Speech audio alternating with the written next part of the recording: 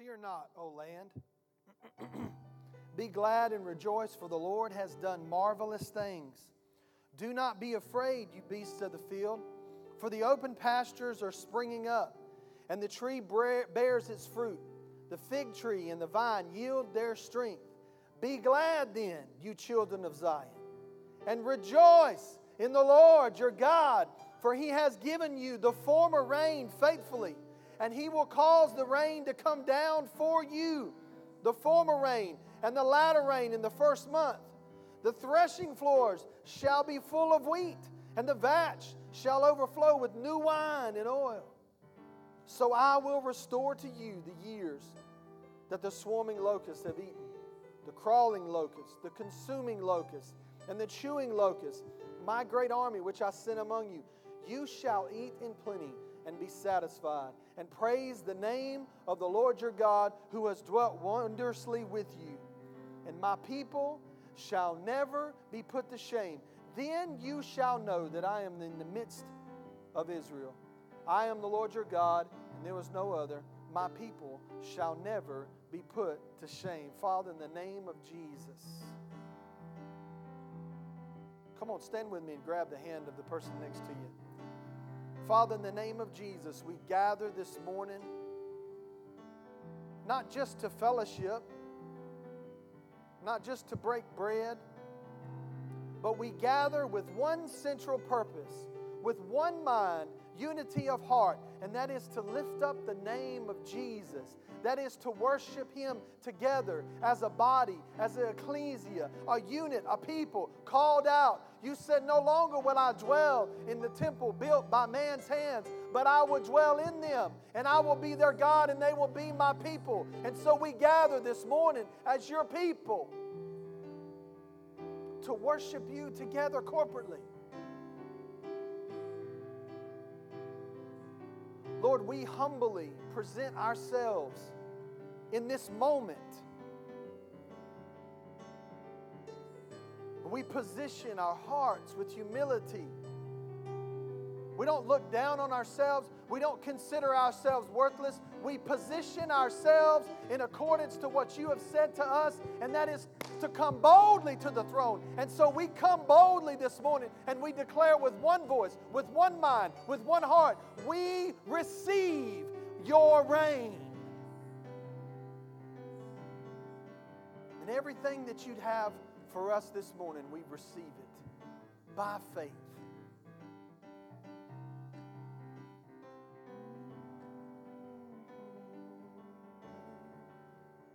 Like a flood, like a flood, we receive your rain. Oh, like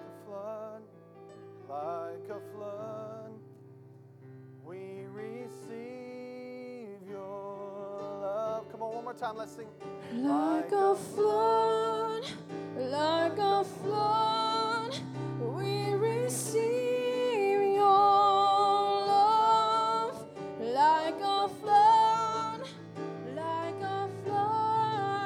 we receive your love. Like a flood, we receive your love. Like a flood, We receive your love. We receive your love. we receive your reign. We receive your reign.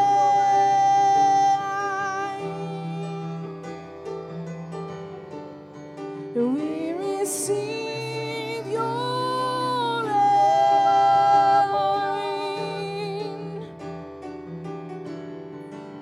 We receive your reign.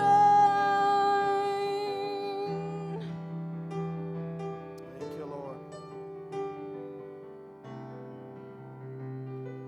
It says, for God so loved the world that He gave. There was no conditions. There was no prerequisites. There were no instructions.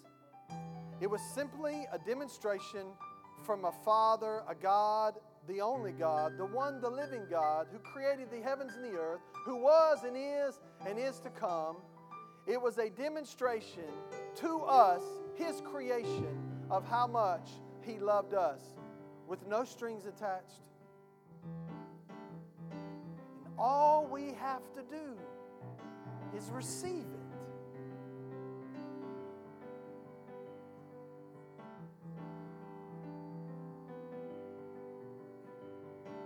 Just receive it right now. Whatever it is that you're believing God for, even if you don't understand it theologically, especially if you don't understand it naturally, in your natural mind, whatever it is that you're believing God for, just lift your hands up and just say, I receive it in the name of Jesus.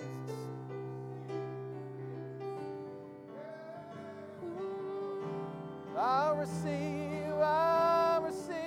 We receive. I receive, I receive, I receive. Oh, I receive. We receive. Oh, we receive your love. Whatever it is, I receive what's been freely given to me. Oh, He said He's given us all things that pertain to life and godliness. No lack, nothing missing, nothing broken. We receive it right now in the mighty name of Jesus. You know what? Even if you don't feel like, especially if you don't feel like it. If you're the one sitting and saying, or standing and saying, I'm not going to do that, I don't feel nothing. You're the one that needs to say it the loudest.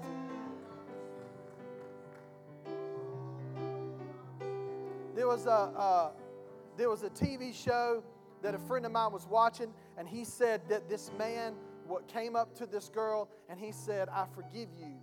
And she said, I don't need your forgiveness. He said, it doesn't matter, I give it anyway. It's like God has said, I forgive you. I forgive you. He said, who forgave the sins of the world. And we still operate under a mentality that we need to be forgiven. No, He's already demonstrated. All you have to do, listen, forgiveness was given. All we have to do is reach out and receive it. I remember when I was at Bible school, Pastor Hagan would always say, he would call everybody up. You know, every Sunday there were people that would just get born again. And he would say, listen, if in the natural, if I said to you, I'm giving you this knife. I'm going to give this to you. It's my gift to you. What would you have to do? You'd have to reach out and receive it. That's all it is. Listen, He's giving us finances. He's given us health. He's given us clarity of mind. He's given us not a spirit of fear. He didn't give us a spirit of fear, but a spirit of love and of power and of a sound mind. And all we have to do is receive it. Your feelings has absolutely nothing to do with it. Nothing. It doesn't have anything to do with it. Our feelings will line up with what we believe when we tell them to line up. And we just say, Father, we receive everything that you have for us this morning. Everything you have for us today, everything you have for us the rest of this year, everything you have for us, anything and everything that has to do with us, we receive it right now. Whether we understand it or not, we receive it by faith in Jesus' name. In the name of Jesus. Come on, just thank the Lord. Thank you, Lord. Hallelujah.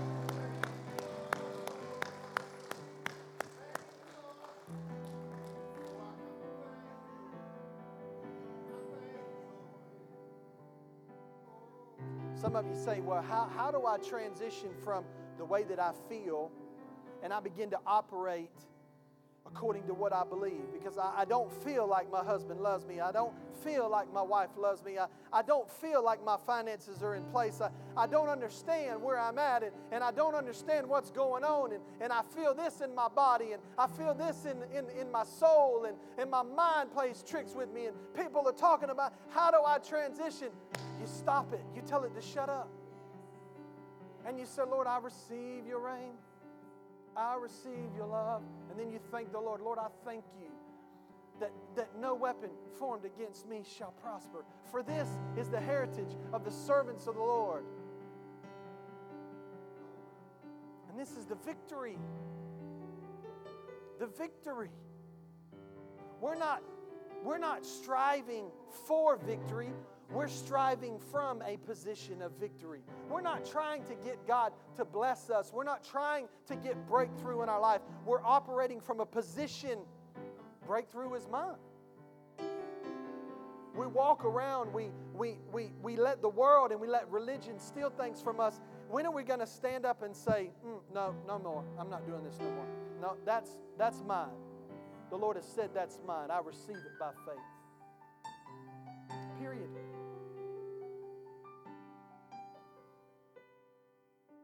Period.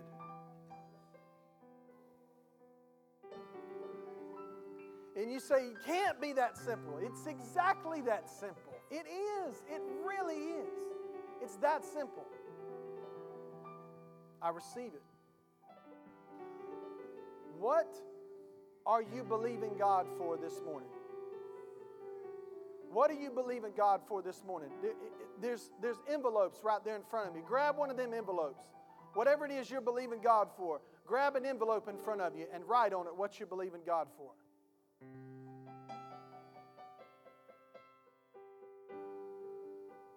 Whatever it is.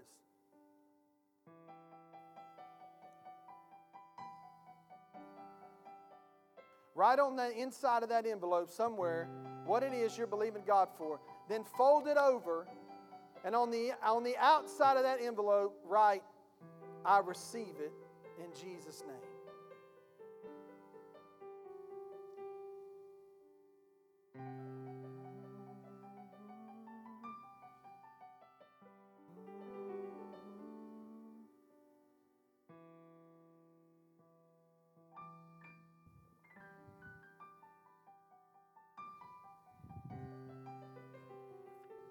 Listen, I've done this for years.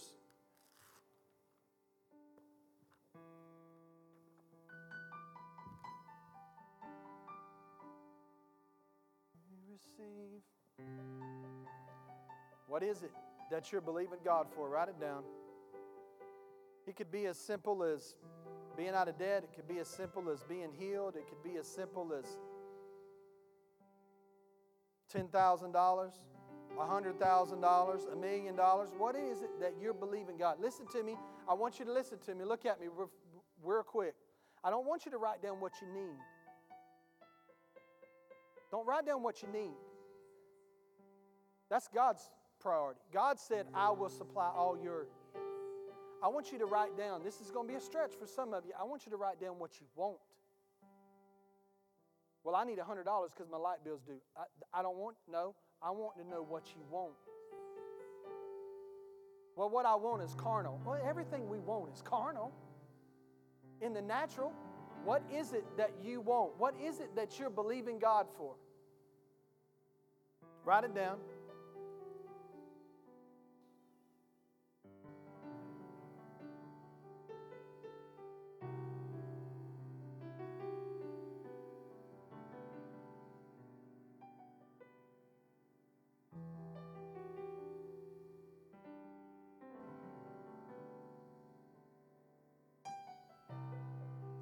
Now fold it up.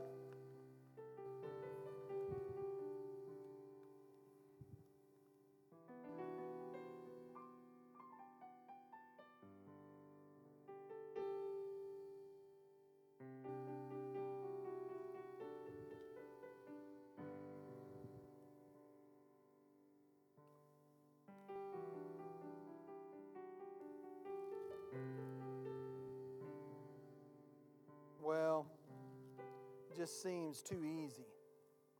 That's exactly what it is. It's easy. Jesus said, take my yoke upon you. For my burden is easy and my yoke is light.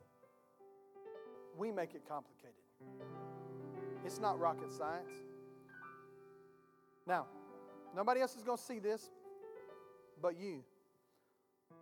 Hold it up.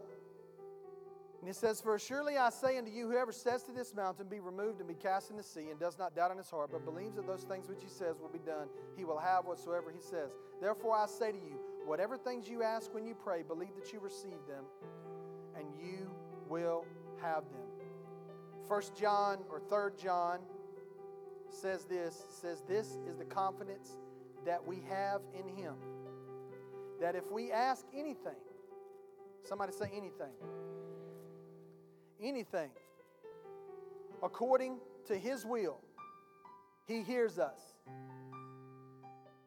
And if we know that he hears us, whatever we ask, we know that we have the petitions that we've asked of him." Now listen to me. Just say it out loud. Turn to your neighbor and say, "I receive it."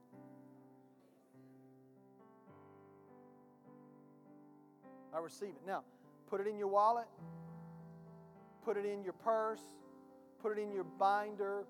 Whatever it is that you see. And every time the enemy comes to talk to you about whatever you put on this list, just go, I've received. See, now that's faith. But I don't feel like it. Like I said, we don't walk by feelings. We don't walk by sight. We walk by faith. Listen to me. Don't you feel different? Your body, your mind may be going, "Oh, this ain't going to work." But listen to me. Tell your mind to just hush. Check down in your spirit. Don't you feel a relief? A release?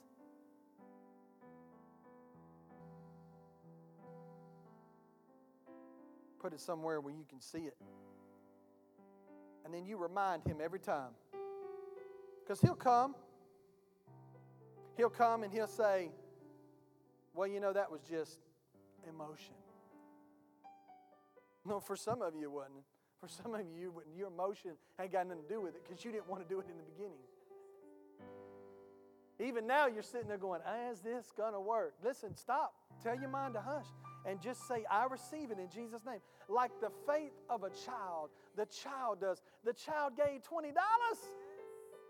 And the Lord said, "I'll give you $20 back shortly." Why don't we do like that? Because we've been programmed and we've been taught religiousness, flesh. No. Faith as a child. Faith as a child. Yes, I'll do it. Some of you, the Lord spoke to you while she was giving that testimony and you hadn't done it yet. Do it. Do it. Amen. Amen. Joshua chapter 2.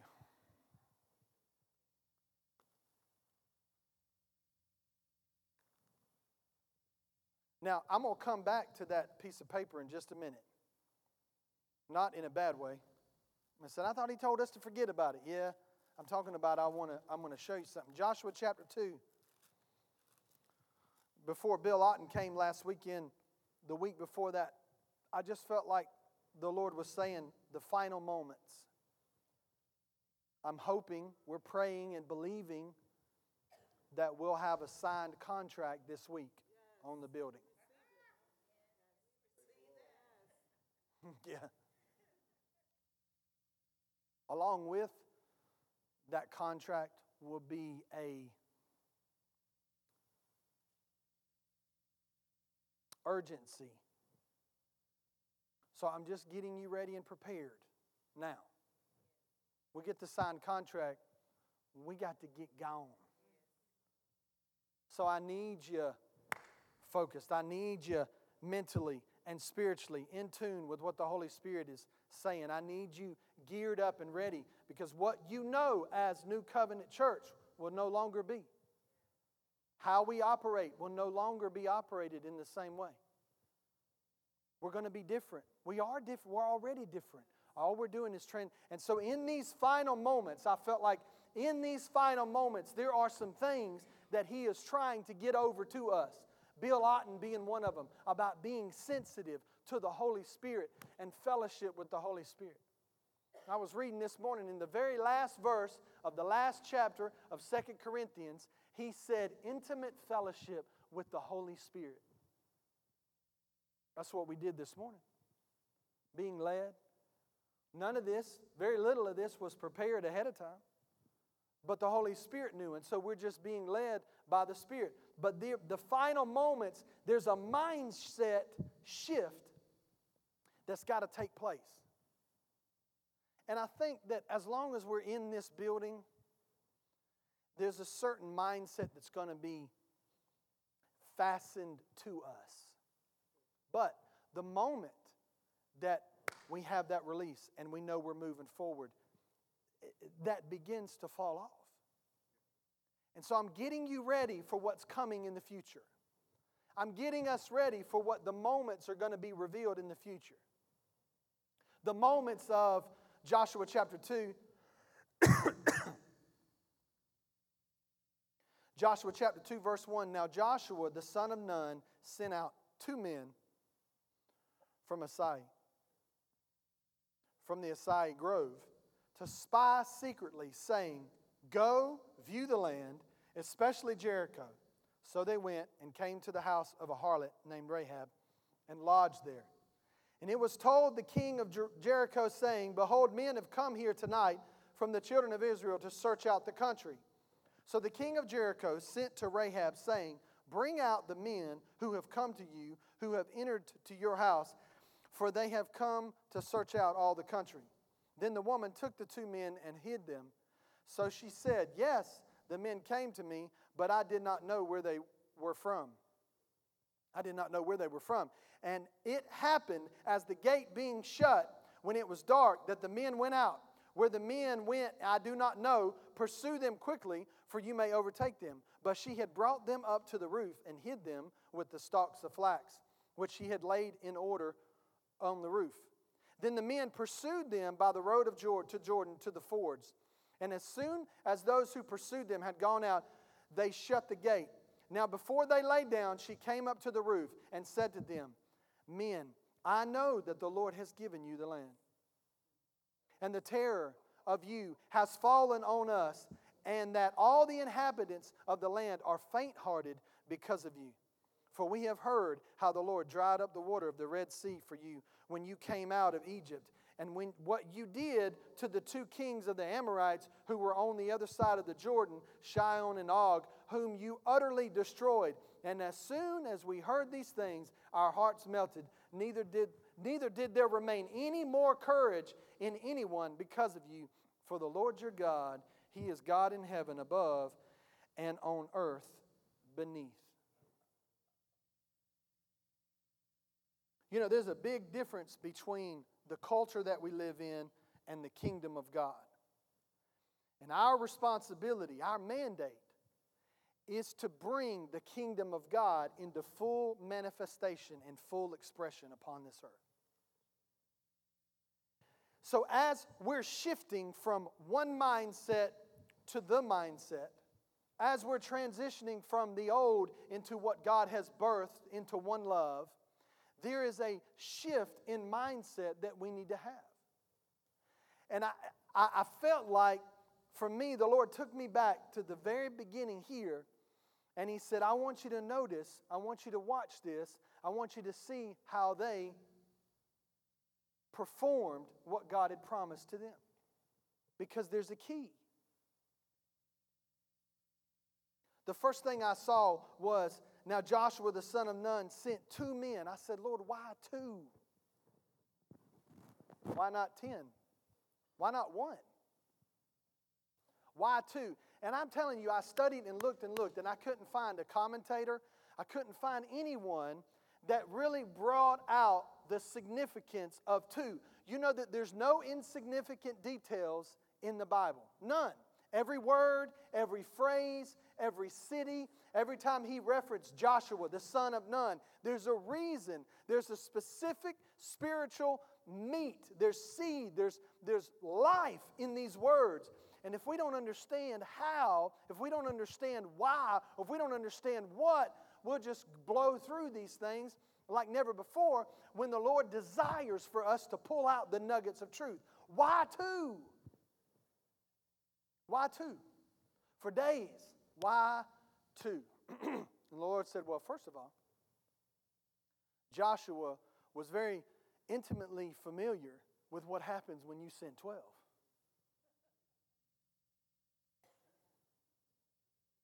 Why 12? And I said, Lord, why 2? He said, because you only need 2. You don't need 12. It muddies up the water. It does. So then I looked at it this way. God's giving us a strategy of simplicity.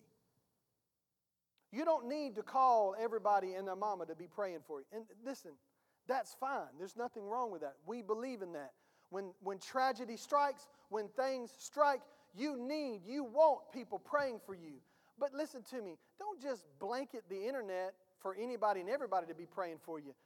You need to have a group of people. You know, we have an email, we have a Facebook, we have Instagram accounts where we can put the prayer requests on there. And that's fine. But you need someone. You need somebody. You need some folks that you can go to and you can say, I need you to pray for me. We've lost that. It's like we've gone from one extreme to the other. Instead of not praying, you either one way or the other. You either don't want nobody to know your business. Nobody.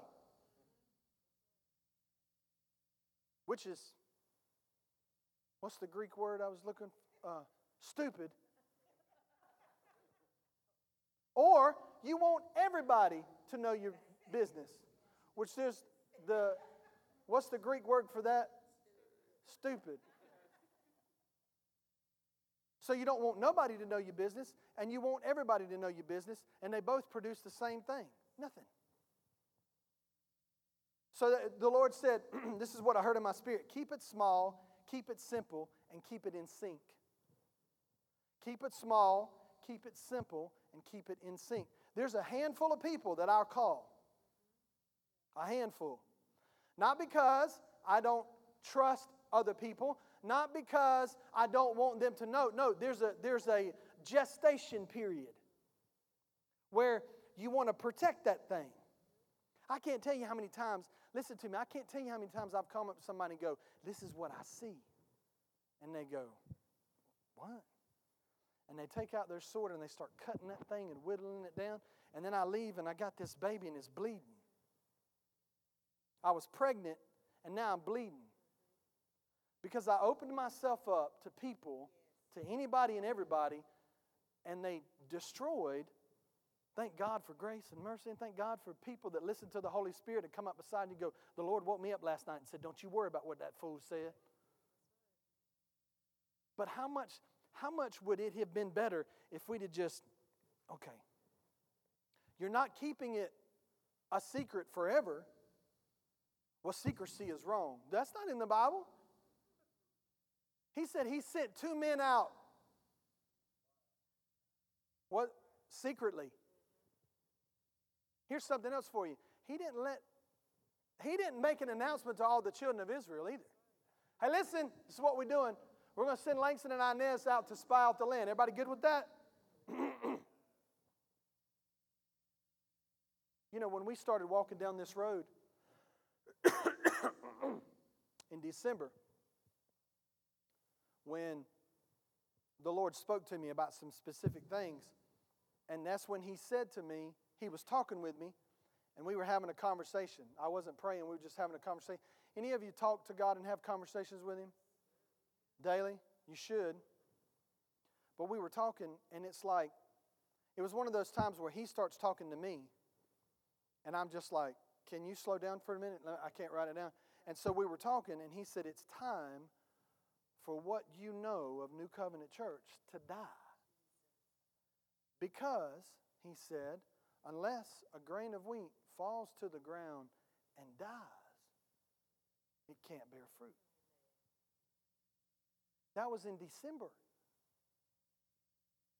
So almost, let's just say that we've signed the contract this week. And let's say it takes 60 days. So we have to be out the day or two after Thanksgiving. That's 11 months of gestation period. And we waited to tell you guys until April. The Wednesday night we had, the meeting we had here, and we had food, and we said, God has said, and all the elders, we were up here and we were talking about what God had told us. That was in April. Why? Because we don't trust you? No, because there's a process. You need that process in your life. There are things that are in your heart that if you're not careful and you just let everybody know, the enemy can come and nip at it and destroy it and hurt it. And now you got to go through this healing process of gestation some more. But he said he sent 2. Once again, why 2? Why not 3? God the Father, God the Son, God the Holy Spirit. Why 2? Because 2 is the number of unity.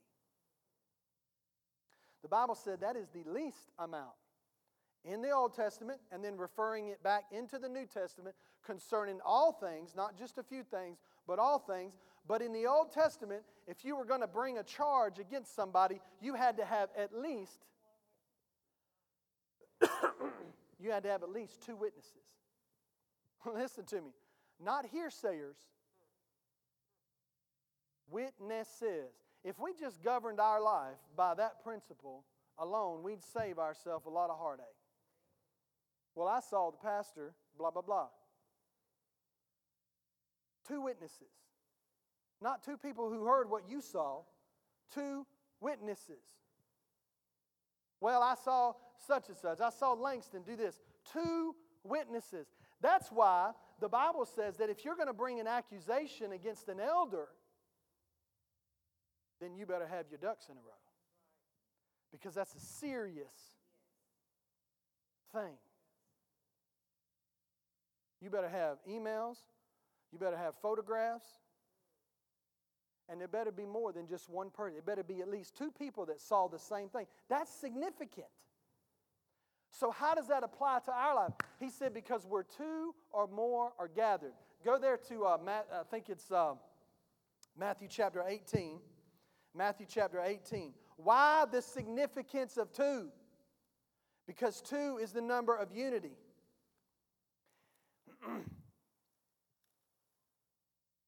Matthew chapter 18. Come on. 2 is the number of unity. It conveys the meaning of a union. A man and a woman constitute one, but they are 2. And they're made one in man. At the minimum, it takes 2 people in the Old Testament to convict someone of a crime. And then Paul affirmed it. In the end times, listen, in the end times, everybody say we in the end times. 2 witnesses will appear on the world scene to testify and uphold the truth of God against the beast and the false prophets. 2. Jesus sent the disciples out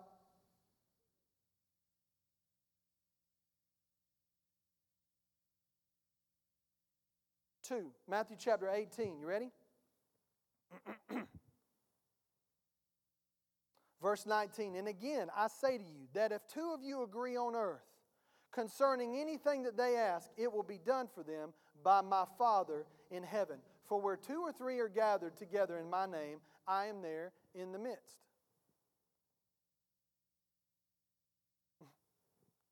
Well, now, Pastor, he's talking about dealing with people that are sinning. Moreover, if your brother sins against you, go and tell him his fault between you and him alone. It's funny how people always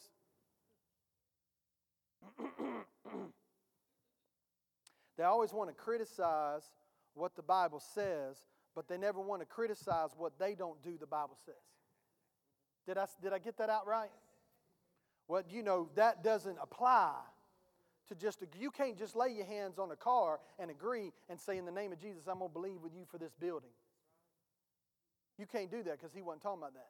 But yet, you don't even go to everybody in Facebook and Instagram and everybody else before you go to your brother that hurt your feelings, and it really wasn't nothing about what you did. It was really blown out of proportion because we know that the enemy does that.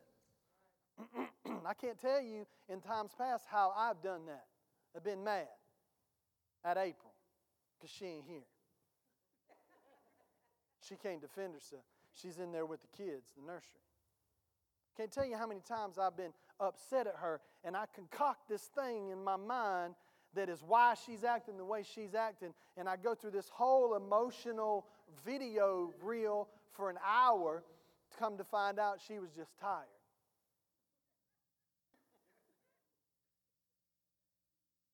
right?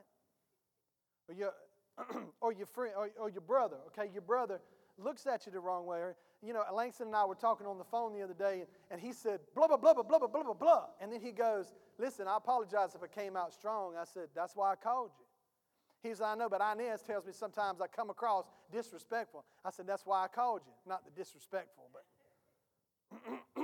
it comes across strong. Hey, what do you think about this? No, I don't like that. I wouldn't do that. Okay, thanks. I appreciate that. But we get mad. We'll get mad. Well, you asked the brother. I didn't get mad.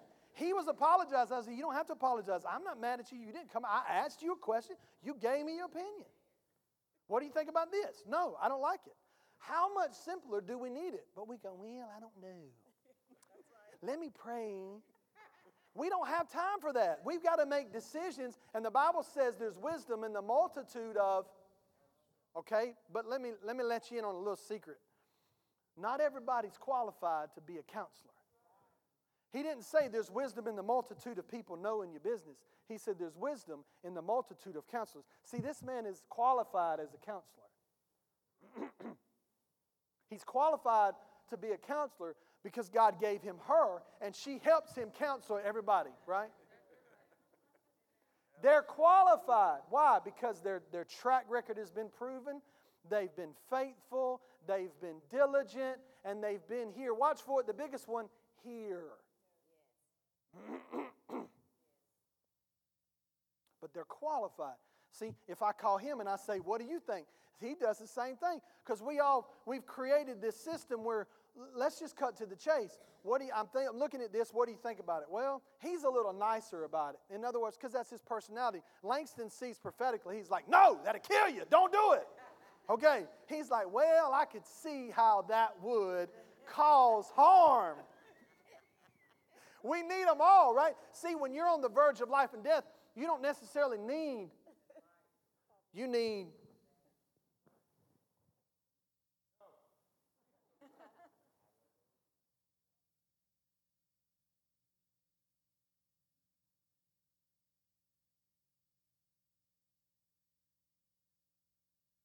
So I saw this morning for the first time. I can't tell you how many times I've read this. I can't tell you how many times I've used it. But I've heard people say you take it out of context.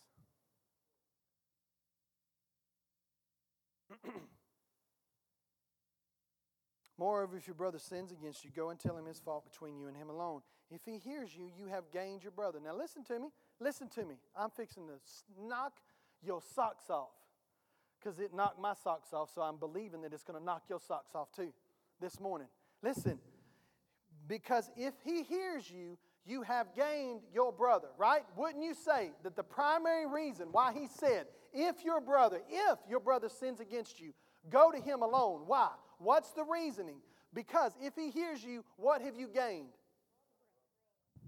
Okay, you got it. That's the point of the parable. Set that right here. But if he will not hear you, take with you one or two more, that by the mouth of two or three witnesses every word may be established. And if he refuses to hear them, tell it to the church. What would our churches look like if we did that? Which we have. But if he refuses even to hear the church, let him be to you like a heathen and a tax collector. It doesn't mean you stop loving him. It doesn't mean you stop praying for him. It just means that a little levies the whole. But there's a difference between somebody walking through a process of dealing with things in their life and they're dealing with them. And there's a difference between rebelling against what God's put his finger on and you just reject it.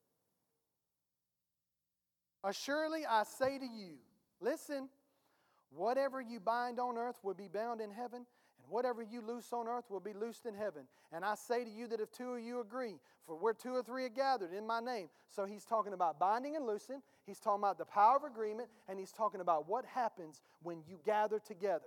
Three things. What do those three things have to do with your brother sinning against you? This is why he said two. Because Jesus is saying this. Because if he hears you, you've gained your brother. For what purpose? So that we can agree. So that we can stand in agreement together. so that we can bind on earth and loose on earth together.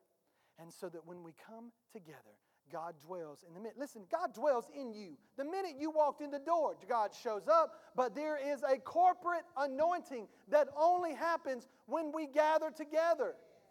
We're not going to gather together if she's mad at me. And Joshua knew it wasn't about the number. It was about what the number signifies. Glory to God. Unity. He sent those two out because he trusted those two. He knew those two. And he said, they already knew what God said. They already had been down the merry-go-round of what happens when you come back and you doubt what God has said is yours. And then you got to walk around in the wilderness for 40 years. They already knew. But Joshua was smart. He did it in secret. Secrecy isn't a bad thing. Because then what happened? They came back, they reported, and he gathered the whole church together, and he said, guess what? We're selling, we're dying, and we're birthing. But you can't say that unless you know that you know, and you have what? Why did we wait till April to tell everybody? Because we needed the elders to be in unity. And that took a little moment of time. It's taken a moment of time for us as a body to get unified together for what God is calling us to do. The world is not ready, but listen to me, they've already heard. You drive by this big building, you see all of our cars out there. And the first thing you think of is, how can they still be having church in that big old building with that few cars? And look at you, look at the people around us today. Look. This is a healthy, good-looking, rich, blessed, prosperous church body of people. But you pull them in this big old building, in this big old parking lot, and it causes people to go, what do you think? They already know. They've already heard what God has been doing. It is a flat miracle financially that we are still here. It's a miracle. I've said it before and I'll say it again. Do you understand that we have to crack a $6,700 payment between the mortgage, the power bill, and the insurance? $6,700 on average is what we got to crack before anybody gets anything, does anything, or says anything, or ministers to anybody. And we've done that since I've been here for 7 years. That's a miracle. 2. Why 2? Why 2? I'm going to stay on 2. Why 2? What's the most valuable, what's the biggest gift someone has ever given you? Think about it. What's the biggest gift that someone's ever given you?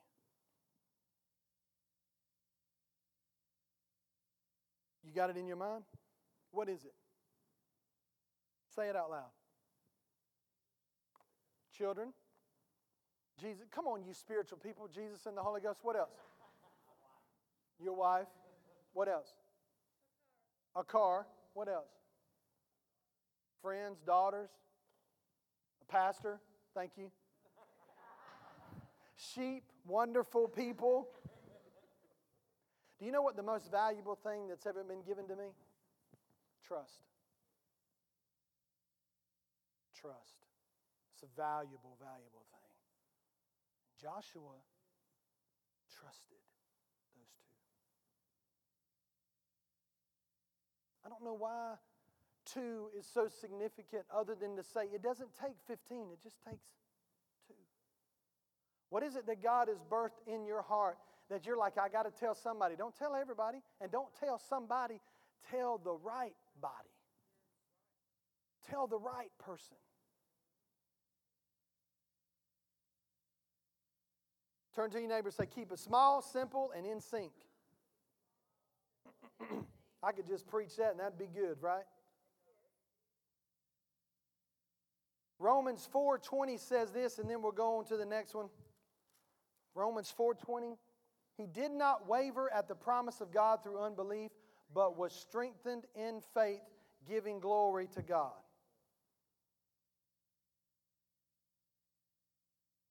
How did he not waver? Because he kept it small, he kept it simple, and he kept it in sync. Just because people act like they in faith, it doesn't mean they're going to stand strong in the face of of difficulty. Just because people have a sticker on their car.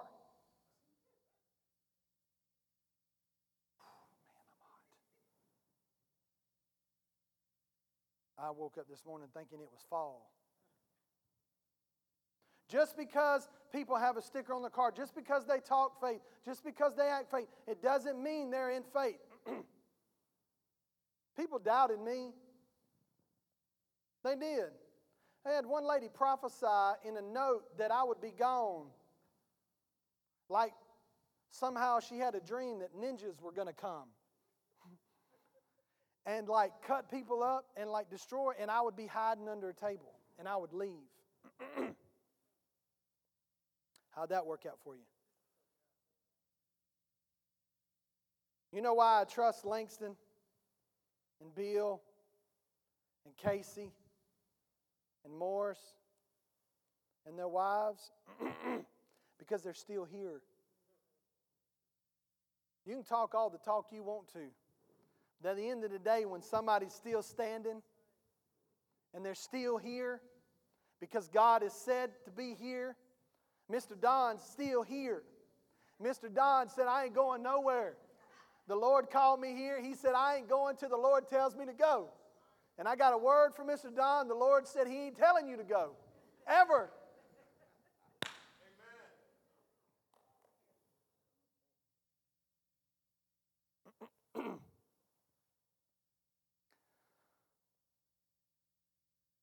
This mission, what God is calling us to do, what God has called you to do, it requires a secretive privacy for a season of time. Because if you don't conceal it, if you don't protect it, if you don't guard it and pray over it, then the unfavorable, exaggerated, publicly circulated reports of people that may not be at the same level of you would dispirit the other people, and they already saw how that turned out. Listen to me, I really would prefer not to wander around in the desert for 40 years. Another 40 years. I've said to the Lord, and I keep saying it, Lord, whatever I don't know, show me.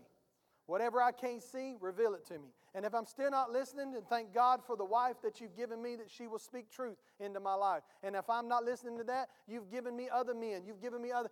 I don't want to wander around in a circle for 40 years for a journey that should have taken 7 days.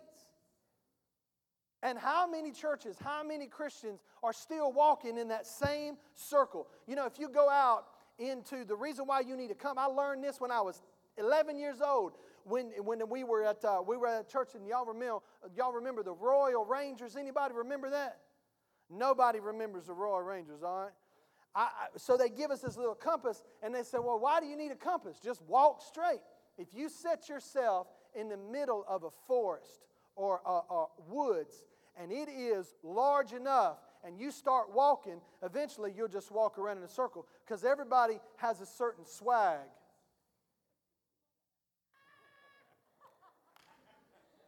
It's proven. Everybody has a certain swag. And if you don't have something to guide you, if you don't have something to point you in the right direction, if you don't have a place, a compass that says this is the way, walk ye in it, then you'll walk in circles and circles. And then you're going to blame God, you're going to blame your pastor, you're going to blame your parents, you're going to blame everything society, when the whole time the instructions were right here. Why do we keep hitting our head against the wall? Robert and Sandra aren't here this morning, but Robert Simmons said, went to him a few years ago when I'd hurt my back. And I said, well, what do I do? How do I stretch it? And he said, well, you stretch it until you feel the tension, and then you back off. And I said, well, I've always been taught, push through the pain, boy. You know, when you're in the gym and you're like, it hurts, and they're like, push through the pain, just whatever it is, just push through it. He said that makes as much sense as running your hand up against the wall, and when you find a nail, you just start doing like that. He said pain is there for a reason to tell you that something's wrong, something's not right. You don't beat on the pain, you listen to the pain. We're walking in this life and we're walking around in circles because we refuse to govern our life according to what He said. And so we get everybody's opinion involved when we only need two. I'm not saying don't get counsel.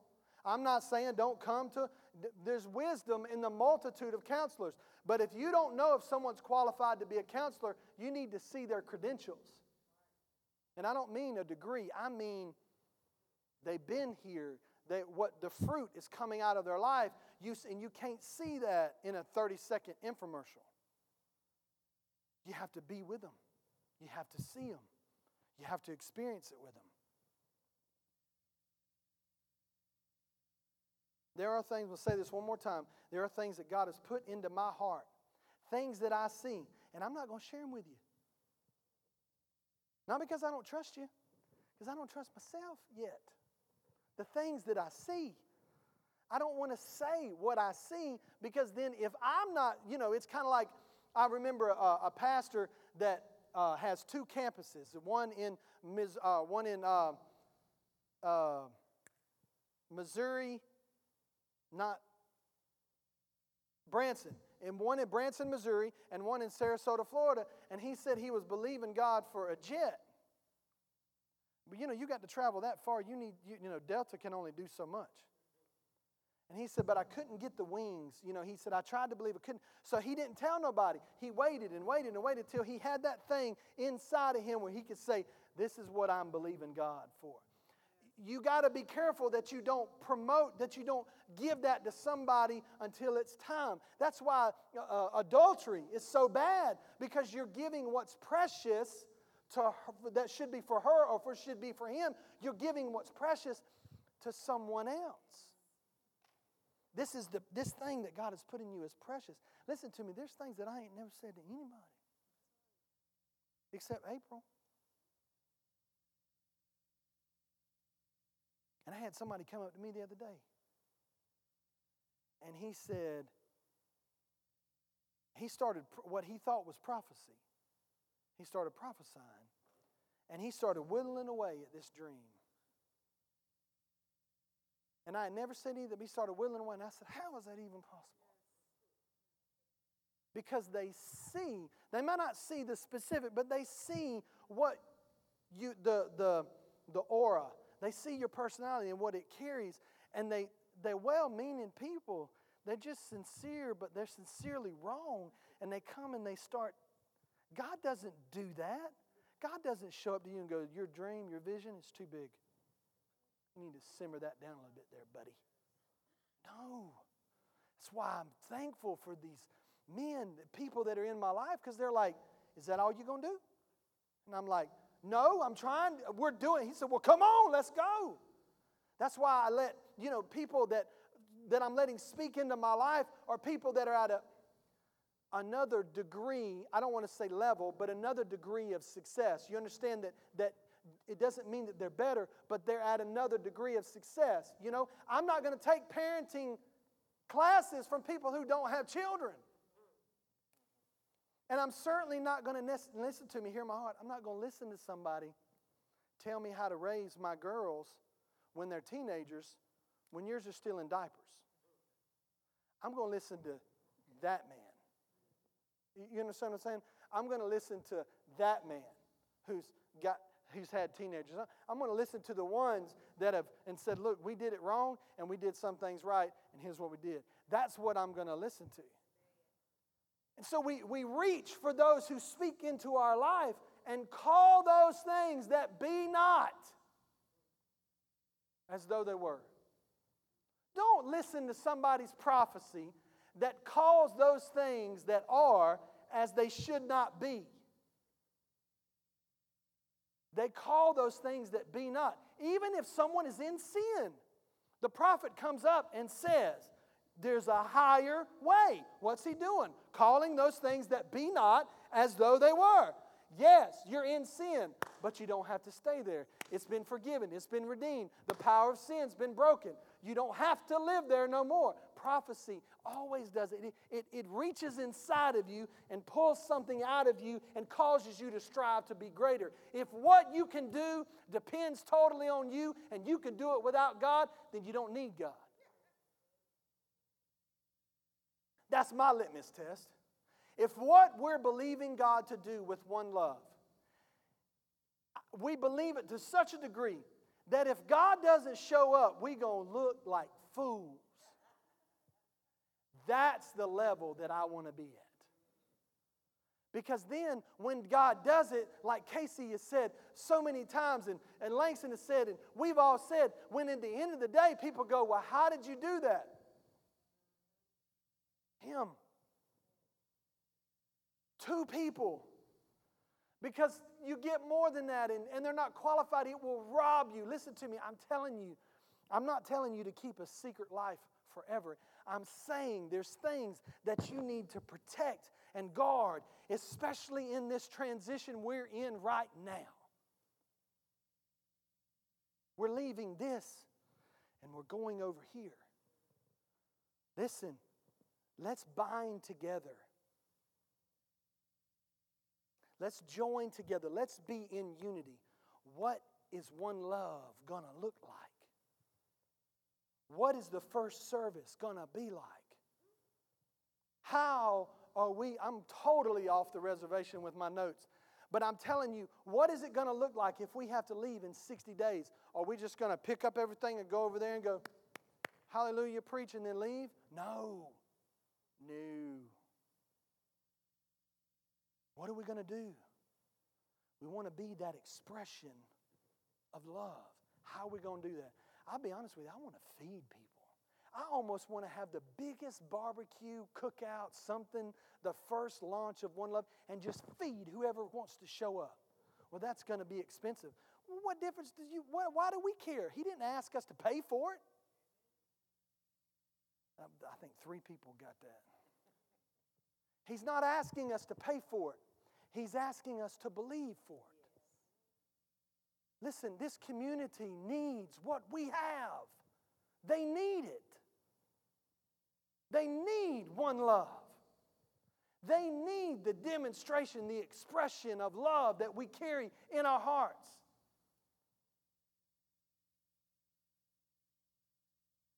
Let me close with this because I don't have time to get into it. But they went to a harlot's house. It wasn't an innkeeper. It wasn't a hotel. You know what a harlot is? Do I need to pull the definition out for you? These 2 mighty men of God went and spent the day, the night, however long they went. They walked in the door.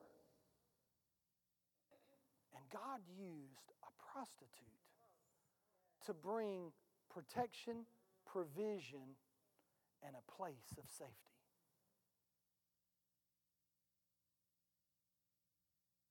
Listen, the people that God's calling us to reach, they don't all look like us. They don't all smell like us. They don't walk like us. Not yet. How are you going to get somebody to smell good? You got to love on them. Spray some extra cologne or perfume on yourself before you come on Sunday. That way when you hug on somebody, it rubs off. A harlot's house. I was like, Lord, why a prostitute? Why? Matthew 1 features in the present genealogy, differing from that one given in Luke, comes well from him whose styles himself in a list of the 12 what none of the other lists do. Matthew, the publican. He labeled himself as what he was before Christ showed up. as if thereby to hold forth at the very outset the unsearchable riches of the grace which could not only fetch in them that are far off, but teach down even to publicans and harlots, and raise them to be seated in heavenly places. And I got one more thing for you, and then we'll close. When you follow the genealogy of Jesus, he comes from a prostitute.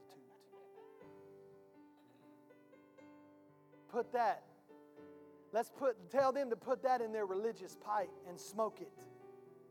He comes from the very ones that we disdain. How many times have Christians disdained? I mean, they've created, I don't know if I should say that. I know of churches who have had other ethnic groups come to them and say, we want to start a church. And they buy them a building and sit them over to the side where they can have their own church. Why? Because we don't want to associate. It's not comfortable. Your place of safety is not always going to be your place of greatest comfort.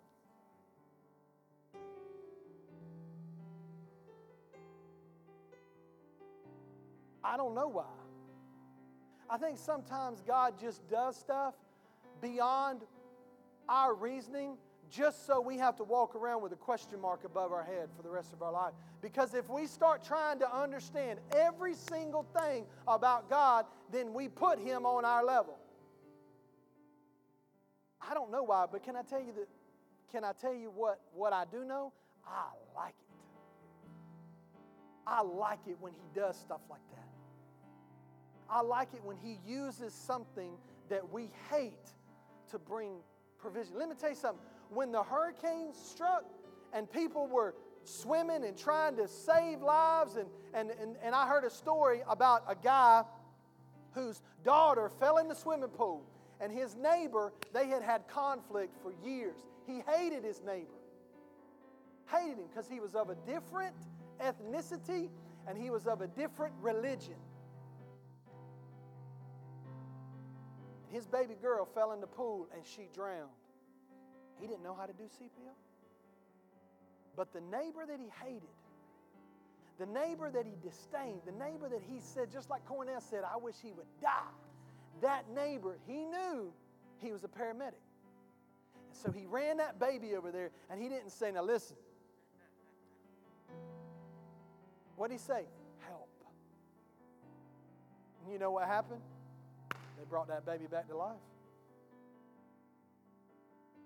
That takes all the religious theology and just flushes it down the toilet. What you going to do now? People are drowning. They can't pay their bills. They can't get help for their body.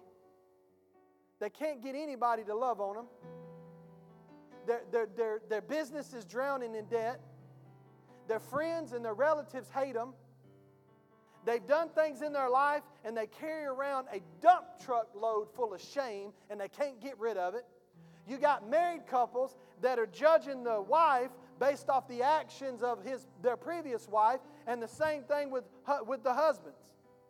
You've got people who have kids from other marriages and they try to live in a blended family and nobody's getting along. No, but do you realize that's the world we live in? You got people that are questioning their sexuality. And we don't want to touch that one. Woo, we don't want to touch that one. Jesus wasn't afraid to touch anything because He knew that the power that is in me is greater than that mess that is on you. That's what one love is going to be. I mean, I want people, I almost desire, I want people that just want freedom. I don't care if you're black, white, Asian, transgender. You don't even know whether you should be a male or a female. Well, come on in, sweetheart, man. We'll help you figure it out. Where else are they going to go?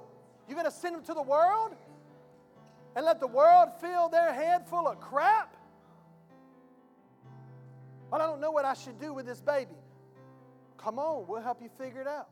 You ain't got to make that decision today. Well, I feel like I need to get an abortion. Is there anybody telling you got to do it today? No? Well, let's just take the day. Let's just pray. Let's just pray together. Come on over and spend the night with us and we'll feed you and pray over you. Let's just see what the Lord wants to do. And if you want to go get an abortion, then I'll drive you. Because you know that what's in you is greater than what's in them. Because you know, you're fully persuaded and convinced that when they show up, you've got the answer. You know, you can say, listen, if you don't want this baby, I'll take the baby. I'll pay for the baby. I'll pay, because that's what God does.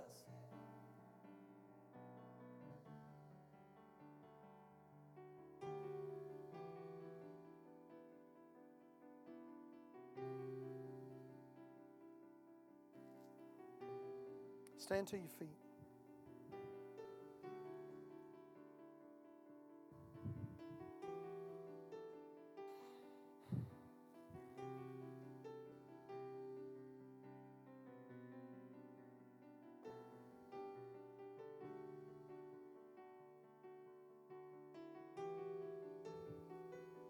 I think sometimes we say stuff and we don't know why we said it. I think sometimes we say it out of ignorance. Sometimes we say it out of emotion. Sometimes we say things that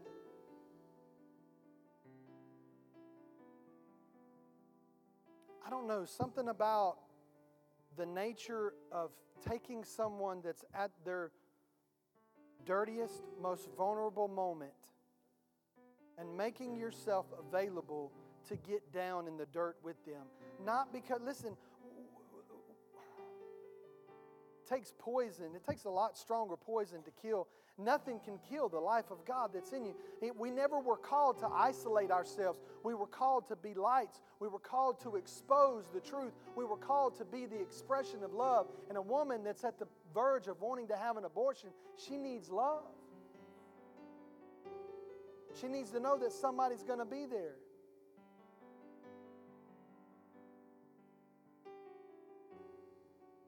A person that's dealing with their sexuality, they just need somebody to be there for them. You afraid? What you afraid? You're going to get cooties? What are we afraid of? I was in a hospital room with someone who was having open heart surgery this past week. And I bet there was 25 people in that hospital room.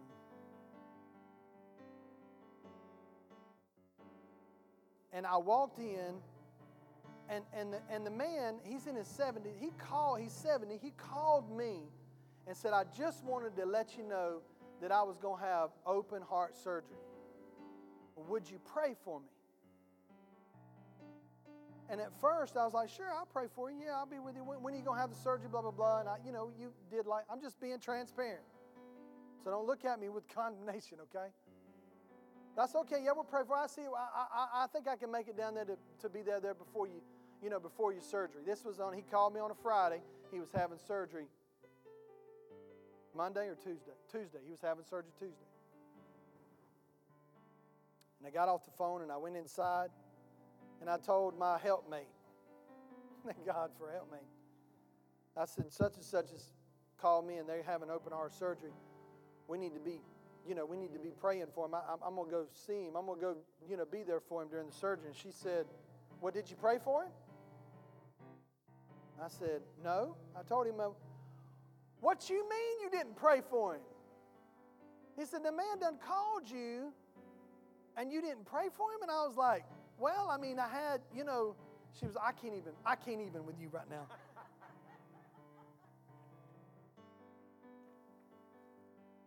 I know you're looking at me with them judgmental eyes. And so I went back and I called him back and I said, listen, I have to apologize. You asked me to pray and I didn't pray. And I said, now it's Friday. That means you got to go the rest of the day Friday night, Saturday night, Sunday night, Monday night, and all day Tuesday. Tuesday the surgery was after 12. You got to go almost 5 days with this thing hanging over your head. And I said, there's that rain we've been receiving. And I said, listen, let me pray for you. And I prayed for him. I rebuked the spirit of fear and all that stuff, you know. And I walked into that room, and there was 25 people, and they were all sitting around crying. Some of them were crying because it's an emotional thing. And I thought, Lord Jesus, I felt like, Jesus, we got to get these people out of here. He won't ever make it through out of surgery. I was like, all right, Lord, what you want me to do? What you want me to say? And there was people throwing that stuff. Well, you know, if it's your time, it's your time. I was like,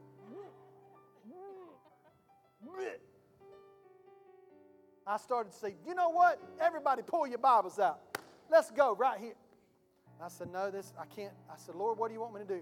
He said, just give it a second. And they just went around and around and around. And so while they were talking, I just gently sneaked up next to him and I said, look at me. How you feeling? And he said, well, I'm nervous. I said, you used to be nervous. They do 2 or 3 surgeries a day. This was in Albany. They do 2 or 3 things. They crack people's chests open all the time. This is like pulling wisdom teeth. But it's a serious surgery. Yeah, but they pretty much got it down pat now. They said they weren't even going to have to take his heart out. Just do the surgery right there. It's a harder surgery, but it's better for the patient. So you don't have to take the heart and lay it on the table and work on it and put it back in the body. And so the louder they got, the louder I got with him. I was just talking to him. I was like, look at them. They got this. Listen, the Lord's got you. Look at me. I'm here. He's here. Everybody's here. The Lord's got you. The Lord's got you. And I was just trying to encourage him. And then one lady said, can we pray? I said, we certainly can. We can pray. I didn't even ask nobody. Because I said, Father, in the name of Jesus Christ, the healer, you sent, and I just got on a roll. I said, you sent the Holy Spirit as a comforter. I declare comfort over him, over every person in this room. Peace. I was the last person to see him before he went back. And he came out great. Not me. Listen to me. But I'm telling you, what would have happened if I hadn't prayed that Friday? What would have happened if I'd have just treated it? No, the man asked me, what did he say? He said, come, my daughter is dead. She ain't dead. She's just asleep. How many people have asked you to pray and we just, in the name of Jesus? No, they're giving us an invitation to step all up in their cookies and say, in the name of Jesus, and declare dominion and power. That's what he's called us to do in this culture, in this world. Father, in the name of Jesus, thank you for the Holy Spirit.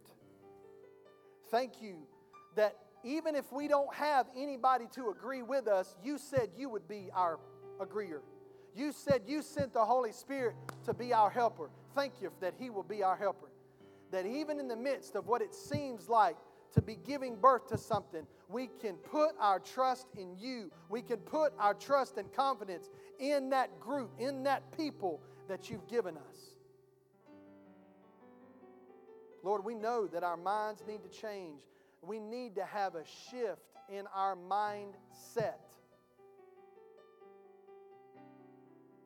I'm asking you to give us wisdom on a greater level than we've ever had before. You said, any of you lack wisdom? Let him ask. We're asking. Give us. We receive wisdom in the name of Jesus. We receive it. We tap into it for clarity and insight to help us love the unlovable, to help us reach the unreachable, and to help us do the impossible. We ask you in the name of Jesus. I feel like I need to correct something. When I said you would drive her, she's looking for an abortion, you could drive her to the clinic. I didn't mean that you was going to drive her to have an abortion. I meant you drive her to that place where she sees and senses the freedom, that you put her in that place where it causes uncomfortableness in us. We've got to be willing to get out of the comfortable and embrace the uncomfortable. And never violate what's in us. Never violate the Scripture. Never violate the principle. Never violate truth. But Jesus looked at the woman that was caught in adultery. And the law said, and he said. Nobody's left? Neither do I accuse you. And in the freedom of that no accusation, in that grace he extended to her, was the power to go and sin no more. That's what I'm talking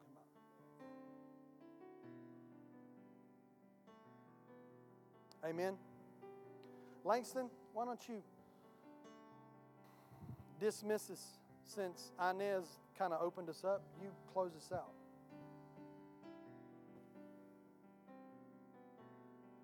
As the music plays and as we worship today, our prayers and our praise changes the atmosphere. And most of the songs that we sung about today spoke of rain. And rain occurs when our atmosphere gets super saturated with humidity, and it reaches a critical point where it begins to express itself as rain. If we will change our hearts and turn our hearts towards the Father, He desires to pour from heaven His presence to super saturate these earthly bodies so that they will pour and they will leak and they will express His nature and His love everywhere we go. That's what it's about. To anybody here today, you're here today for a reason. These altars, this front, is open for you to come and to step into a deeper level of who He is. We will be standing up here to pray with you, to ask for the super saturation to occur in every aspect of your life. Whether it's your finances, your health, if you're walking through depression, if you're walking through any type of issue at the job, at home, in this society, the Lord is wanting to pour out. He is wanting it to rain into your life even right now. I ask you to come. Before your mind stops you, I ask you to come. I ask you to stand up here right now. I ask you to come, and we will pray with you. You know, Inez spoke at the conference that we went to. Benny Hinn, Marilyn Hickey, Kent Copeland, many, many others. 7 o'clock in the morning to 11 o'clock at night. In the midst of worship, in the midst of just teaching. You know, we have some great teaching here, but it was multiplied by so many speakers that hear from God. And one of the things that I'm reminded of is Marilyn Hickey, who is 86 years old. Tremendous woman of God. She's now called the mother of Pakistan. And she gives a testimony at 86 years old. She says, listen, I was just a pastor's wife at 70 years old. And my husband, as a retired pastor, got sick. And she talked about a love for her husband and how he had passed away. And her ministry started at 70 years old, where she started to go beyond just teaching in the church, beyond just being a school teacher. She believed God, and she wanted His heart, and she believed for Pakistan, which is not a Christian country. It's a Muslim country where Christians are hated or were hated. 2004, her heart went towards Pakistan, and she gives a whole testimony. And she says, it got to a point where the doors kept closing. But she says, I got down to the point where my husband's retirement came up, and I received a large amount of money, and there's a lot of things that I could have done with it. But the Holy Spirit, through prayer, said it was time to sow that as a seed. And she says, and I took it. She says, my son was against it. She says, Mom, if you sow that seed, you're going to have to live in my basement, and I don't want that. But she believed what God said, and she sowed $300,000 into a ministry. And in 6 months, God began to open up Pakistan, where she had favor with the Grand Imam. I think she called him Fazi. And you can check this out. You can pull it up on the internet and kind of see how she has reached and has gone before audiences of 1 million non-Christians and has led major ministries there, which has seen 95% of them come to Christ. She has now also gained favor with that Iman, who has now put her on radio in 121 countries, where she now is seen by over 121 million So in the Muslim countries, they're now beginning to hear the name Jesus spoken. And there are hundreds of thousands that are turning to Christ every day because of a seed. One of the speakers spoke. I think his name was Brian Guerin. And I may be paraphrasing it incorrectly. But he says if what you've got in your hand, whatever it is not able to meet your need. Get it? Not able to meet your need. Sow it as a seed so that it can bless and it will change a nation. What you've got in your hand cannot meet your need. Sow it and watch what that thing will do. Inez and I are believing. We have not told anybody, and we're not going to tell you, but God has made a promise to us. And he asks us to sow something. He asks us to change something. And every time we come back, he changes something different in our heart. And he puts even more of a fire. When you think you've got it, God says, I've got more. And he downloads more. Say more. He wants that even in you. There's some of you who said, okay, yeah, seats here, not a lot here. Well, maybe I need to do something different. Maybe I need to look. But you're here for a reason. And I honor you and I bless you for that. But I'm going to ask you to stand firm in your prayer, in your giving, in your words, in your thought life, in what you say. Because God's going to use that to impact this area. You know, we're believing for revival in this area to start based upon what we're doing. We're believing that what we have is a seed, a remnant of people who trusted and believed God with everything that we have. You know, Pastor said, I dare to be foolish because if God doesn't show up, and we know that he is, I believe a revival is getting ready to start with people whose hearts are turned towards him. So I ask you to come and to stay with us and to stay in faith and to trust one another and to become family just like the New Testament church. That's what we've been called to do. Again, these altars are open for anybody that needs to have a touch or needs to hear a word. Inez and I will be here. I can call the other elders up. If everybody needs to be up here, I bid you to come. But right now, I want to close you out in prayer. Father, I thank you for the Spirit. I thank you for the Spirit of God. I thank you that you have come and that you've given me salvation.